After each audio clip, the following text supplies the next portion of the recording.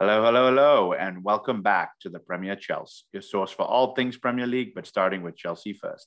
Coming to you on your speakers and headsets. Good morning, good afternoon, good evening. I'm one of your hosts, Jackie, and I'm here with Rahul today. Rahul, I think our friend Alex is enjoying spring break, right? He is very much enjoying his break and I guess well-earned break. Well earned. He needs a break from all of the craziness around Chelsea lately. But I guess we can jump right into that and get started. Let's jump into the Lille result first, because I know we have a lot to talk about with some of the things going in and around the club, but we'll save that towards the end. We didn't get a chance to do a quick review on that, but maybe you can give us a quick 2-minute segment on what happened there. Yeah, it was a quarterfinal, second leg. We came in with the 2-0 lead into this game against Lille. And as you'd expect, Lille started off like they had a point to prove, and they really did, because they wanted to get back into the game, get that early goal, which would kickstart their comeback and hopefully get them qualification to the next round. And for the most part, they tried to get in behind us, tried to test Mendy. We held our own until a penalty was called against us for a handball from Jorginho, which was really the break that Lille were looking for. They go 1-0 up. And at that point, you're beginning to wonder, right? It's the Champions League. You're away from home. The home crowd's all going crazy with the goal that they've just gotten. But I think we rode that wave a little bit, and right at the end, with our first shot on target, Christian Pulisic from a tight angle, to his credit, made a good run, gets right into the box from a tight angle, makes it 1-1. And that essentially kills or puts a little bit more doubt in their minds, and for us it gives us the belief, and we come back, and in the second half Azpilicueta pops up with the winner and makes it 2-1. Yeah, and I think I predicted that scoreline as well. So I'm a little bit proud of that. But I think you summarized it well. Probably not the best performance on a Champions League night, but again, we're going away to Lille. We were having a lot of issues that we've already kind of talked about, and we will cover more of that toward the end of the episode. But we get the job done, we get the result done, and we move on to the Champions League draw next, right? Yes, sir. And before we move on real quick, I just wanted to say we've complained here that we don't score enough from our chances created. In this game, we didn't create enough, and we got 2. So I guess we got to be happy either way. But yes, the draw comes around, and a lot of anticipation, because there's some big teams in there: Man City, Liverpool, Bayern, Real Madrid, Benfica, and Villarreal as well. And I think everyone from the Chelsea side were hoping for a trip to Portugal. No disrespect to Benfica, but we end up with Real Madrid, a rematch from last year's semifinal. And it has to be said that in the long history of Chelsea and Real Madrid have never actually beaten us in a competitive fixture. And in the limited career, in terms of comparing it to the clubs, and the limited career of Tuchel, he's never lost to Real Madrid. So right, 2 stats and 2 records that bode well for us. But Real Madrid in this competition are always going to be a tough opposition. Look, we did a good in-depth review last year when we played Real Madrid I think it was the semifinals, if I'm not mistaken. And some of these points that come up of our history with them and how we've actually had a good run against Real Madrid. However, Real Madrid is Real Madrid. I think they have a good team. I mean, we just saw recently off of El Clasico, they didn't have such a good result. But ultimately, it is a big team with a lot of big players, and they can show up on their day. So not necessarily a light one to take, but I've had some encouragement with what Tuchel's been saying recently in the news about he wants to build a team that people are afraid of. And he said that specifically about the Champions League draw in who would you like to play? And he said, doesn't matter. I want people to be afraid that they're playing Chelsea, which is admirable. And I think that's the way we need to be as we go forward and we march towards Real Madrid. We do. And some of the other draws. So if we win this tie against Real Madrid, we would move on to the semifinals and face the winner of either Man City or Atletico Madrid, which was one of the other quarterfinal draws. So if it's Man City, now that's a rematch from last year's final. So interesting times ahead, and that's what you want to be as Chelsea fans. We're used to this, and for the last few years, we've kind of been in and out of it, but under Tuchel, we're firmly in these games, and that's what's exciting. And on the other side, there's Liverpool versus Benfica as the third quarterfinal, and the fourth one is Bayern versus Villarreal. And the winner of those 2 games would face off in the other semifinal, and eventually the winner of that would move to the final. So we could, and I'm getting ahead of myself here, but essentially play Real Madrid, maybe Man City, and maybe Bayern, which would be quite a Yeah. run to retain this trophy. Yeah, look, and I want to bring it back to what you talked about earlier is what Tuchel is doing and give him a little bit more credit than he deserves it, but a little bit more than we heap on him. I think we've covered this many times. The Chelsea of old, regardless of winning the trophy, that's a different scenario altogether, but they were always in the final eight, final four of most major tournaments. And so obviously I'm going to try and skip some of the losses here, but into the final of the Carabao Cup, sitting top three in the Premier League, quarterfinal of the Champions League. I believe we're in the semifinals of the FA Cup right now. Yep. Semifinals, you're talking about winning a European Super Cup. You've talked about the World Club Championship. It's regardless of how this season ends at this point, I think this is the Chelsea of old that we grew up and we knew was being in those final stages of all competitions and hopefully pinching a couple of trophies like we've done already for the season. And so adding maybe an FA Cup and maybe another Champions League, which is definitely a dream, it just puts that cherry on top of the whole Sunday that we're going through right now. It definitely does. And you talk about, I saw a tweet from the Men in Blazers, who are a show out here in the US that cover football, soccer. And they said, you know what, we should just at the end of the season have a game between Man City and Liverpool, and where wins all the trophies. And I saw it as a little bit of disrespectful because yes, those two are the standout teams in the country in the Premier League, but look at what we've done over the last year, and you've highlighted some of those, and we're there again. We're one of the three English teams representing in the Champions League. We're one of the three English, or I guess in the FA Cup at least, the three top teams are in the semi-final, apart from Crystal Palace, who deserve their credit. So yes, Man City and Liverpool are flying and they're doing everything they can. But we're right there. And a couple of results going the right way earlier this season in the league, and we would be saying, and we're also in a title race. But so that's what, just pointing back to what you were saying about Tuchel and Chelsea, and the mentality now is we want to be there at the end. It doesn't matter if we don't go on and win these things, but we want to continue this habit of reaching these final stages. Yeah, I think that's what we are accustomed to. And I think ultimately, while I want to win all of these things, Rahul, I think ultimately there is a financial incentive as well to get closer towards the end of these competitions and collect some of that payday. We'll talk more about why we want this payday, obviously, but for now, I think it's a great run. And obviously the road to the final is never going to be an easy one. And before even looking down there, Real Madrid's going to be an exciting one to play with. But any wrapping up words on the Champions League before we go into the FA Cup?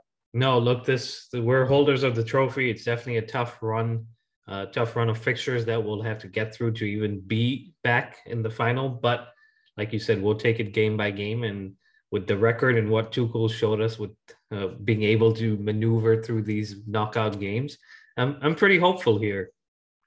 Yeah, as am I. And the last time we had to defend the Champions League, we did not do so well. Right. So this time we're a lot further along than we were last time. So I take hope in that. But let's talk about the FA Cup. I think another competition we're doing strong in, like you said, semi-finals now. We played Middlesbrough, and what can you tell us about that game? Middlesbrough away, like you said, in the quarterfinals, they've come on the back of beating Manchester United, Tottenham Hotspur. So they were coming in hot on form, I beg your pardon. And Chelsea didn't really add to that earlier this week when they asked for this game to be played behind closed doors.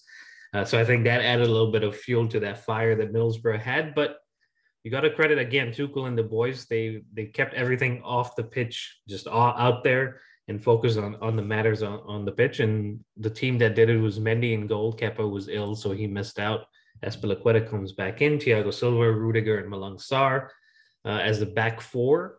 And the three-man midfield with Mason Mount, Ruben Loftus-Cheek as the anchor, or regista, as you would say, and Kovacic on the other side. And then a front three of Pulisic, Lukaku, and Hakim Ziyech. Yeah, so definitely a super strong lineup. It's nice to see Ruben Loftus-Cheek still getting games in and around towards the end of the season here. I think Tuchel's praised him, and so he's one that stands out to me as getting that opportunity. And he's played, Rahul, I think 3-4 different positions for Tuchel now. Right. And so regardless of him maybe not being the first name on the team sheet, I think he's one that can definitely be around for a while to be that kind of utility player, maybe like what Saul was doing for us. Ruben Loftus-Cheek is now getting fit and getting into those positions. But One more thing we wanted to mention, other than it being not a closed game, Chelsea only really had 500 or 600 fans that were able to attend this particular game due to the sanctions. Again, I keep trying to skirt around these things that will come towards the end of the episode, but limited amount of fans. Tuchel puts out a strong lineup, and I think it's to be expected we were going to win this game, but I don't think Middlesbrough made this easy for us at any point in time. They definitely didn't, and like I said, they were full of belief. They knew that we've already knocked out 2 Premier League teams. Chelsea will definitely be difficult, but they believed that they could do it. And so I think we came out with the right motivation, with the right respect. I think a lot of people were wondering why we started such a strong team, but you've got to respect the opposition and respect the competition. And it's the quarterfinals of the FA Cup. We obviously made it to the final last year. So I'm sure the desire from the squad and Tuchel is to get back there and maybe go a step further. So no complaints from me in terms of, why didn't someone else start? Why didn't Timo play? I think the team that was selected did the job pretty well. Yeah, and bringing Lukaku back into the mix is someone who we have to talk about in this game. Kai Havertz has been probably one of the most informed players right now for Chelsea, specifically with his goal scoring and his ability to bring others into the team. So this was an opportunity, I think, for Lukaku. Again, trying to be careful with my words because Middlesbrough are a strong team there in the quarterfinals of the FA Cup, but an opportunity for Lukaku to get on the score sheet or at least prove himself against quote unquote lesser opposition. And he does pretty well there. We start really, really well early on with Lukaku, right? We do. It again came back to the system, I guess, I believe, and the ability to have runners on either side of Loftus-Cheek that were supporting Lukaku while Pulisic and Ziyech stayed out wide. I think that was one of the key things was the wingers actually played as wingers and stayed out wide instead of cutting in. Now, I know the Ziyech goal comes from a cut in, but we'll get to that and we'll talk about the role Azpilicueta plays there. But I think it comes back to what Chidge had said a few episodes ago about Mason Mount being more of the 8 instead of the 10. And again, you saw him in that position in and around the midfield and being able to run up and drive forward. And having Kovacic on the other side doing the same thing, I think was helpful because we were able to beat Middlesbrough's press. I think their game plan was let's press Chelsea high and force them to make mistakes. But Chelsea were able to knock it in and around in the triangles between 3 or 4 players. And then once we beat that first press, we had the ability to run in behind them, find spaces and pockets where we could exploit them. And for the most part, I think we did that very well. And in the instances that we didn't, I think Tuchel was pretty vocal about from the sidelines, letting the boys know that they had to do better. Yeah, look, I like that he is like that to let them know I don't accept mediocre performance. I don't accept if we don't give our 100% every single time. And I think that's important. That's something that we need from a passionate manager to let them know. But, let's talk a little bit about Mason Mount. You talked about what Chidge said, him playing in a deeper line position. But Rahul, whether he's playing as a 10, whether he's playing as an 8, whether he's playing on the right or the left, one thing we can be sure about with Mason Mount is he brings that energy and that desire to get forward. I'm not even talking about the defensive ability at this point. He's got his long hair now. He's growing out his hair. And that hair was slicked back in the wind as he was making that run towards the wing just to be able to get a good cross in, right? Yeah, he was almost the outlet for Hakim Ziyech, at least on that right. And they were connecting very well, I think. Very well. That pretty much took the pressure off of Azpilicueta to make those runs and add into the attack, because between Mason Mount and Ziyech, if one was dropping deeper, the other one was immediately making the run in the space that he was leaving. And they connected well, and Mason Mount was able to read the game from that aspect and understand the tactical, what was needed tactically from him. And he turns provider, I believe, for both goals, which puts him in a category. I think he's now had 50. Let me pull that stat up real quick. Yeah, following his 2 assists against Middlesbrough, Mason Mount has been directly involved in 50 goals for Chelsea across all competitions, scoring 25 and assisting further 25. And he's only been in the team maybe 2.5, because you could say this is the 3rd full season by the end of it. So you're seeing the impact that he has, obviously from the goal scoring side, but also now creating and providing those assists.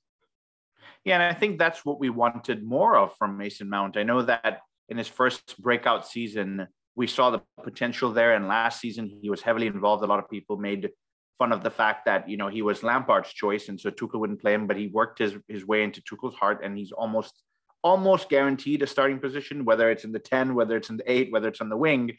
Tuchel finds a way to play him. So he's one of those that we have expected more and more from, and you can slowly see that he's developing his game to match what Tuchel's asking of him, which is getting in the box, which is getting those crosses, getting on the end of goals, which we want to see. And so he's one that's long-term here to stay. We've said that for a while, just because he's a Chelsea boy through and through, but he's also one that could lead us to good things long-term. Of course, with others that are around him, definitely don't want to exclude any of them, but Mason Mount is really turning into the player that I think you had called very early on when he was at Derby, that Chelsea should keep an eye on this young man, because if he comes back, he really could bring something to the squad. Yeah, and credit to him for making the most of the chance that was given to him, obviously at Derby County, but also when Lampard took over at Chelsea, he said Mason Mount's one of my guys, and Mason Mount's made the most of it. And like you said, the next decade or so, with Mason Mount staying at Chelsea, I think we're pretty secure in those 8 and 10 positions, because not only did he have a good connection with Ziyech in this game, we've spoken about how he connects well with Kai Havertz in the last few episodes. So he's beginning to become that piece that is critical in unlocking the potential of some of those signings that we made last season. And that's only good news for us, because we have, like we said earlier, we have some big games coming, and Mason Mount's energy and ability to contribute on both ends is going to be crucial. Yeah, and we talked about Mason Mount making the most of his chances. Another man that's making the most of his chances, and not just today, I think in recent times, of course, he's got a couple of injuries and whatnot, is Hakim Ziyech. He's been a guy that for a while there, Rahul, I thought he had got the right wing on lock, almost forcing Mason Mount to play that deeper 8 position or coming from deep rather than having that natural 10. Obviously, he's gone through ups and downs at Chelsea. He's got injuries here and there, but he comes back into the team and he looks like he never left. He didn't, and that's credit to him. I think obviously the back 4 system suits him a lot better. And we've seen that in the last few months, and every time Tuchel's gone back 4, he's played Ziyech and he's done well. So I think, and then that's a good option to have, right? Ziyech can obviously contribute in the back 3 wing back setup, but if we're chasing a game, if we need more attacking intent in a game, switch it up to a back 4, and then Ziyech's on there and he's able to do what he does, which is not only contribute on the wing, but also cut in. And now teams, not that they didn't know it before, but now teams are going to say, you know what, we can't let him cut in, kind of like what we had seen with Robben back in the early days. So Ziyech's coming good, and I guess all the criticism that I put his way earlier this season is coming to bite me. But I'll happily let that happen, because if he's performing on the pitch and winning games, that only makes me happy. And you know what it is, Rahul? I think it brings in a situation, and it's getting a little bit away from the FA Cup at hand. But overall, Chelsea now have a couple of weapons in their locker. One is playing the 3 at the back with Kai Havertz leading the line almost as a false 9. And then you switch to this 4-3-3 with players like Hakim Ziyech, Pulisic hugging the wings. And then, of course, Lukaku gets an opportunity to be the spearhead of that attack. So Tuchel's got an interesting set of players. I'm tiptoeing around the situation we're going to cover later on in the episode, but depending on how the summer goes, depending on how ownership changes, he's going to want to hold on to a couple of these key guys that will help him be agile, be able to change the formation when he needs, and have these weapons that can attack based on the team we're playing. Of course, Middlesbrough coming with a different formation, but tomorrow it's a different team staying deep, and he may want to have a different set of formations. And it's good because it reminds me almost of the early days that we were supporting Chelsea, but we stuck to a 4-3-3 for so long that's what we knew. Tuchel says, I'm not going to stick to a formation, but I've got a couple in my arsenal and I'll tweak them based on the games we're playing. So absolutely excited to see what happens in the summer, but at the risk of getting too caught up in the summertime, let's talk a little bit more about that first half. Lukaku had another opportunity there that could have killed it. And I think he gets a goal line clearance. Maybe it hits the post. Is he at fault for this one, or was it just a little bit too tough to finish it? I wouldn't say he's at fault.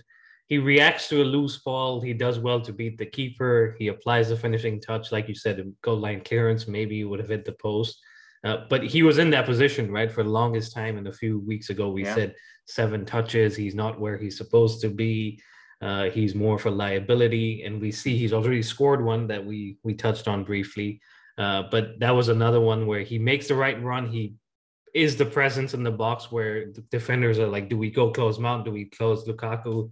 And he scores. And then in this case where we're talking about the miss, ball falls to him, like I said, and he does everything right but the finish. But he's going to take positivity from that, knowing that I was in the right position.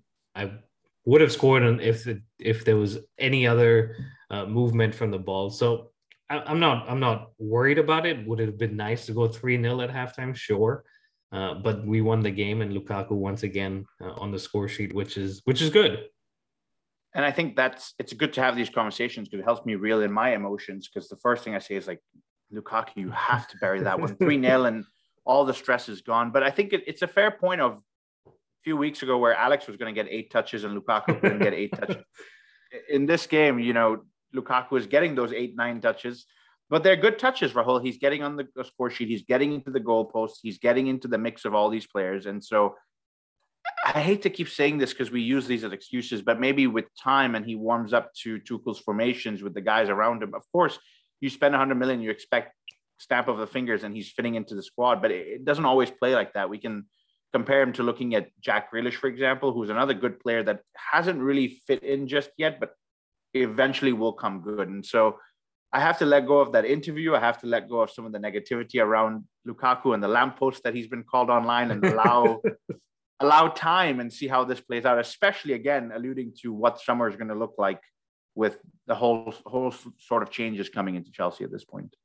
Yeah. And look, he's our player. We know he loves Chelsea. Yes, we let him go earlier. Maybe that interview last year at the end of the year wasn't the best thing to do. It wasn't the right thing to do. He's apologized. He's had some bad games like we've spoken about, but he scored in the Club World Cup. He was one of the main reasons we won that trophy. Yes, Kai Havertz gets the winner at the end, but Lukaku got us there. He's been scoring in the FA Cup. So it's only a matter of time where, he gets more of these opportunities in the Premier League. And last year we were complaining about Kai Havertz. This year we're praising Kai Havertz and saying he's the future of this club. So I think Lukaku will come good. We just need to give him the time, and hopefully he scores the winner in one of these finals that we may end up in, and all the pain will be washed away. One can only dream. I'll recap that second half really quickly because obviously we're 2-0 in that first half, but nothing too amazing to report, Rahul. I think we could have killed the game a couple of times, but in typical Chelsea fashion, we don't always take opportunities that would come our way. However, we didn't concede and we were able to see the game out 2-0. And that's a big deal because we're going on to the semifinal. And I think you have a little bit of an interesting stat for a trip to Wembley with Tuchel, as well as some of the FA Cup finals that we've been in. Yeah, so I was thinking about it, right? I'm like, okay, going back to Wembley, but we were just there about 3 weeks ago in the Carabao Cup final. So how have we done with our trips, or have we made it to Wembley in the last few years? So I'm going to take you back about 5 years here, 2017. We played the semifinal at Wembley against Spurs in the FA Cup. We win that 4-2, I believe, and then go on to the final where we were clearly robbed by refereeing decisions, but let's not talk about that. So that's 2 trips in 2017. Another 2 in 2018 where we actually won the FA Cup, and that was our last domestic trophy. 2019 under Sarri, we made it to the Carabao Cup final at Wembley. 2020 under Frank, we made it in the semifinals of the FA Cup and the final of the FA Cup, and we were robbed again in the final. 2021, we made it again under Tuchel in semifinal of the FA Cup, final of the FA Cup. We were robbed once again. In 2022, we've made it to the Carabao Cup final and now to the FA Cup semifinal. So the pedigree is there. The trips to Wembley, I mean, the passport stamps, not that we get those stamps since it's a domestic trip, but we keep making it there consistently. No, it doesn't matter who the manager is, doesn't matter who the players are. But I think now we got to take it one step beyond and win those finals and not say we were robbed, even though we may eventually get robbed again. But jokes aside, I think our record here states that as a club, as players, we consistently want to do well in these domestic trophies. Yeah, and look, it's one of those things where I think it adds to the trophy cabinet. It has the players getting that confidence of another trophy, another trophy. I don't really care who the player is. A trophy is a trophy at the end of the day. And so just getting into the final as a professional, you want to win it when you get there. And so it's nice for us to look at the stats like this 17, 18, 19, 20, 21, 22. It's tough. It's tough to look at that. And it's almost like you've got egg on your face or you've got a shadow looming over you of like every time we go to the finals at Wembley, we're not closing off the game. We're not winning these games. And it's interesting because we're talking about Champions League finalist winners here. We're talking about World Club champions, Super Cup champions. It's like we can do this. It's obviously refereeing decisions, unlucky, lack of focus, whatever the situation may be. For this particular one, the boys need to put their head down and say, let's get through this semi-final, add another final to the list, and then just go out all gung-ho to win an FA Cup, because it's been a while since we've got one in the trophy cabinet. Yeah, like I said, 2018. And we've spoken about Man City going into the Carabao Cup final and winning for like 4 straight years. Yeah. That could have easily been us in the FA Cup. And I know rival fans will say, well, you guys could have been, but you didn't. Arsenal won it. I believe Man City won it. Liverpool won it. Leicester won it. So it's like we're almost there, but we can't get over the hurdle, which is weird to say because for the longest time we said Wembley was our second home because we just would show up and win trophies for fun. So hopefully this year we can get over that curse and get it right in the FA Cup, because it'd be great to get a domestic trophy, like Mason Mount said. And I think for Tuchel too, to get that first domestic trophy, yes, he's won everything on the European side, on the world side, but get that first domestic trophy may be the sign of good things to come in terms of Carabao Cup next year, maybe Premier League, Community Shield, maybe that's where we start. And, that's what we want to see. Yeah, it'll give us the confidence, and Tuchel's group the confidence. When I mean his group, I mean that his actual staff at the back end will be able to say, okay, we've won something in England, which is a crazy thing to think about because you won the Champions League, but absolutely everything is different and mentality works differently. And so winning that would be a big one for us. So let's talk about some other results that have happened, because I think that wraps up Middlesbrough for us. And obviously we're on to the semi-final. You talked about Mason Mount being excellent recently for Chelsea.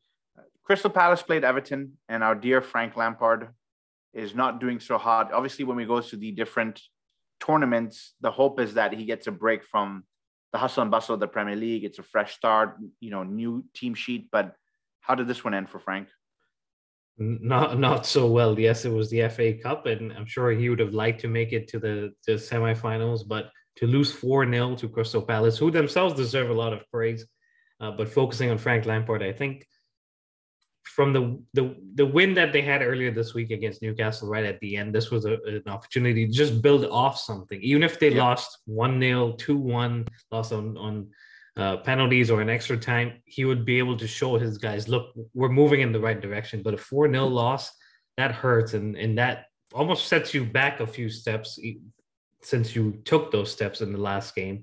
But now the focus ultimately for him is survival in the Premier League, and with games in hand, even though those are tough games, he's got to find those points and move up the table and get to the end of the season in the Premier League. You can tell that it's a tough situation for Frank Rahul. I heard his post-match interview, and essentially he said, it's not that we were very good, and it's not like Crystal Palace were very good, but losing 4-0 tells a story. Either they're not ready for the challenge or they're not talented enough for the challenge. But ultimately, and I'm not going to use the same words he used, but the team is lacking some courage, some steel in their bones to get things across the finish line. And I think it summarized what you said really well, is he wouldn't have had an issue if the team tried hard and lost 1-0, 2-1 and put up an effort, but they just seem to have no confidence. They just roll over and let Crystal Palace bully them to a 4-0 result, which again, Crystal Palace, it's not disrespectful to them. We're trying to focus on Everton at this point and say Frank's in some hot water if he can't figure out how to motivate these guys very quickly to get them to move. Because Everton is long-standing, historic club that's been in the Premier League for many, many, many years. And obviously that's life. If somebody gets relegated, they get relegated. But it's tough to see a stalwart of the Premier League go down. Yeah, and they're one of the only teams, I believe, apart from Arsenal, that have never been relegated to the second division of English football. So they're cutting it close here, but they, like I said, they've still got about 11 games to go, which is more than any of the teams in and around them. So hopefully they can put it right after this international break and not get into end the final game scrap where they have to get points. Absolutely. All right, Manchester City versus Southampton. It ends Manchester City 4, Southampton 1. Business as usual for Pep and his team. Yeah, business as usual. And they're one team, again, that continues to perform in these domestic trophies. So they go back into the semifinals of the FA Cup. Yep. And then the other team that actually makes it to semifinals, which will be Manchester City's rival, is Liverpool. And they win 1-0 against Nottingham Forest. How did that end up?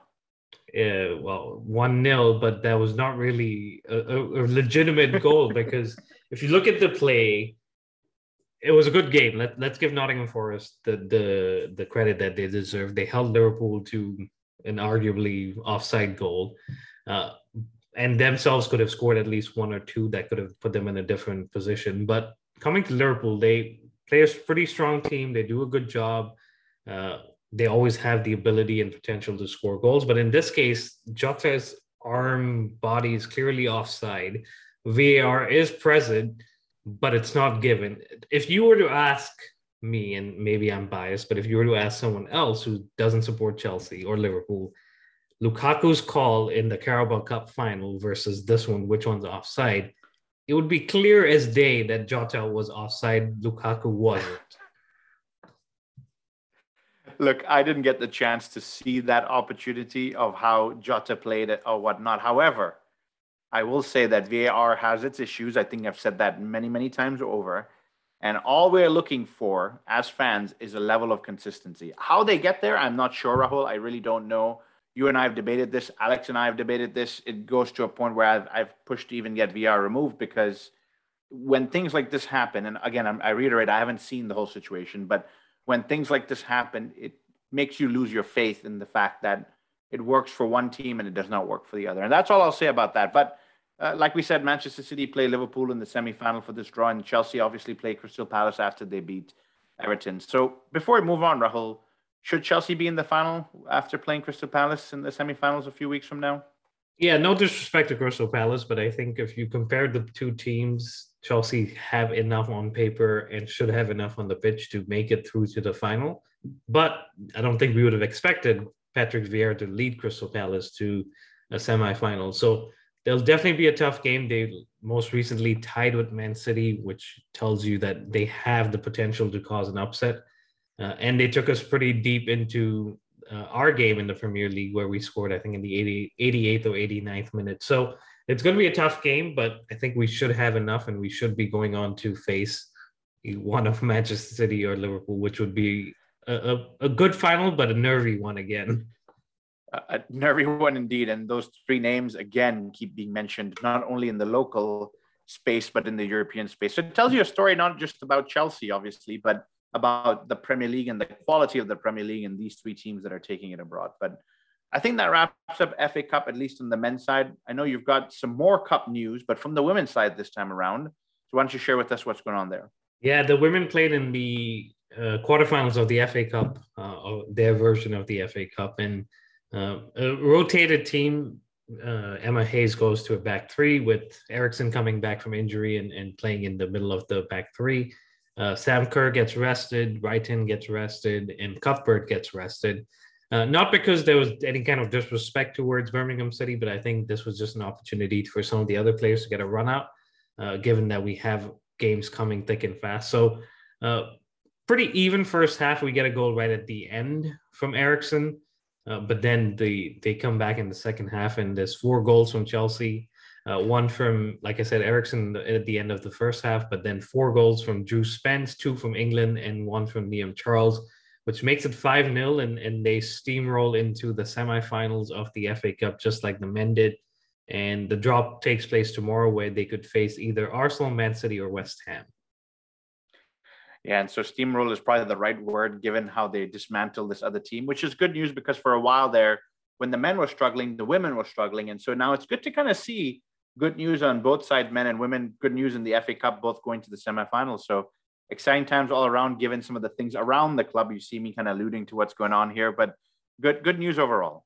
Absolutely. And we wish both teams well, and hopefully they can make the final. And in the case of the women, retain the trophy because they won it at the end of last year when they beat Arsenal in the final.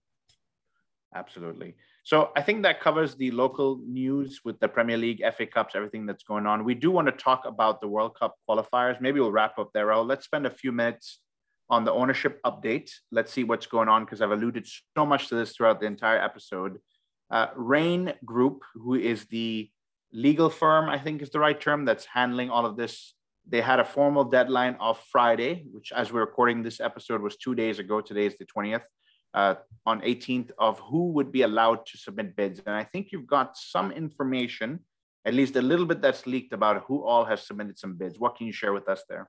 Yeah, so I have about 7 consortiums of billionaires or names that have come forward. So I'm going to run through some of them. Some of them we've already spoken about here on the podcast, and you may have read about them already. But one of the new ones that came up after the deadline was CNP Sports Group and Hana Financial Group, which are 2 Korean firms, financial firms that threw their hat in, and they said they wanted to invest in a top-tier football club because there's no South Korean that really owns a top-tier club like Chelsea or any of the other ones.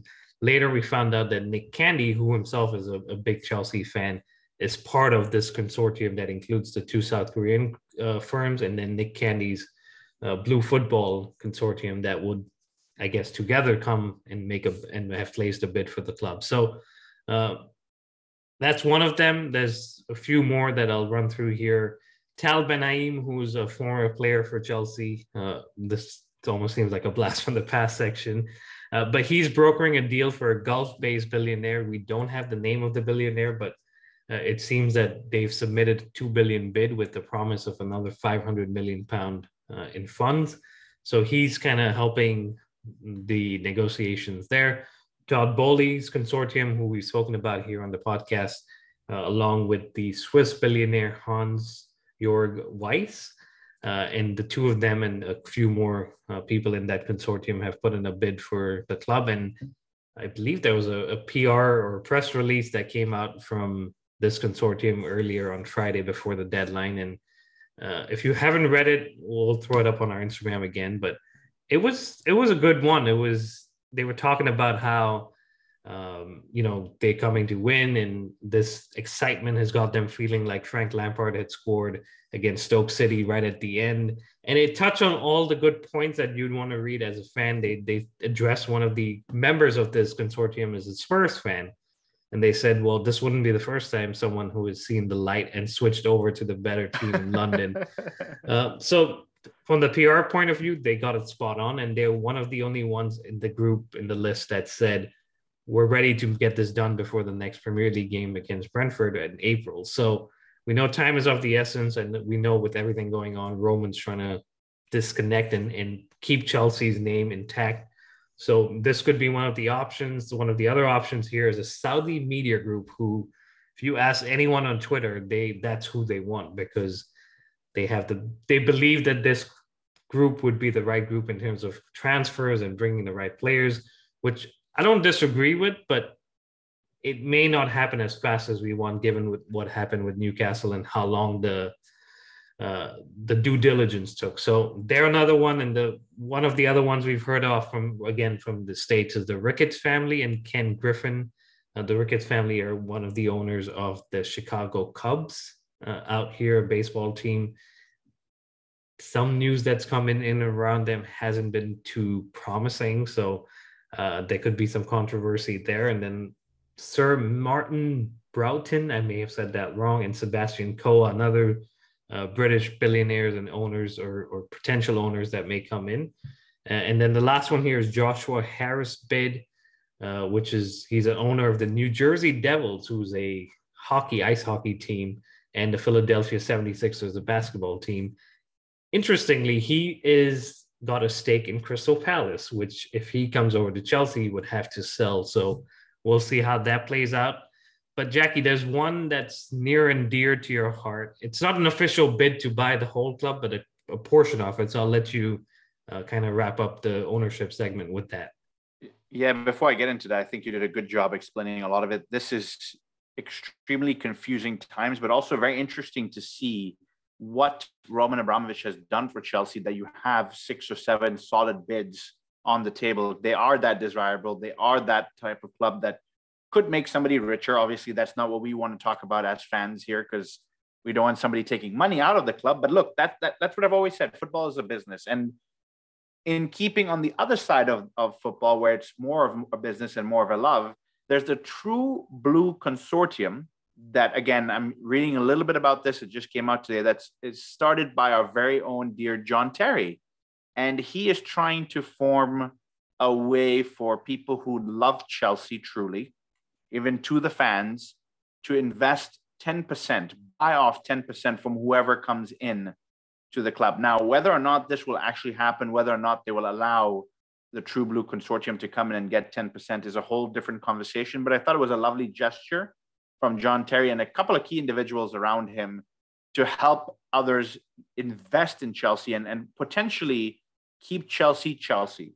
Because with 10%, you have enough of a voice to say, let's not change X, let's not change Y, let's not destroy the inner core, the spirit of what Chelsea is. And from there, you can at least try and have some form of control on the club. However, 10% is 10%, and it may not be enough for them to sell. We have to see as things develop. But if it does go, one of the things that's coming out is John Terry is allowing others, i.e. regular fans, Rahul, you and I, to potentially buy a couple of shares in Chelsea. So if that happens, maybe we need to pull together all our wallets, empty some of our bank accounts, and see how many shares we can get together for the Premier Chelsea.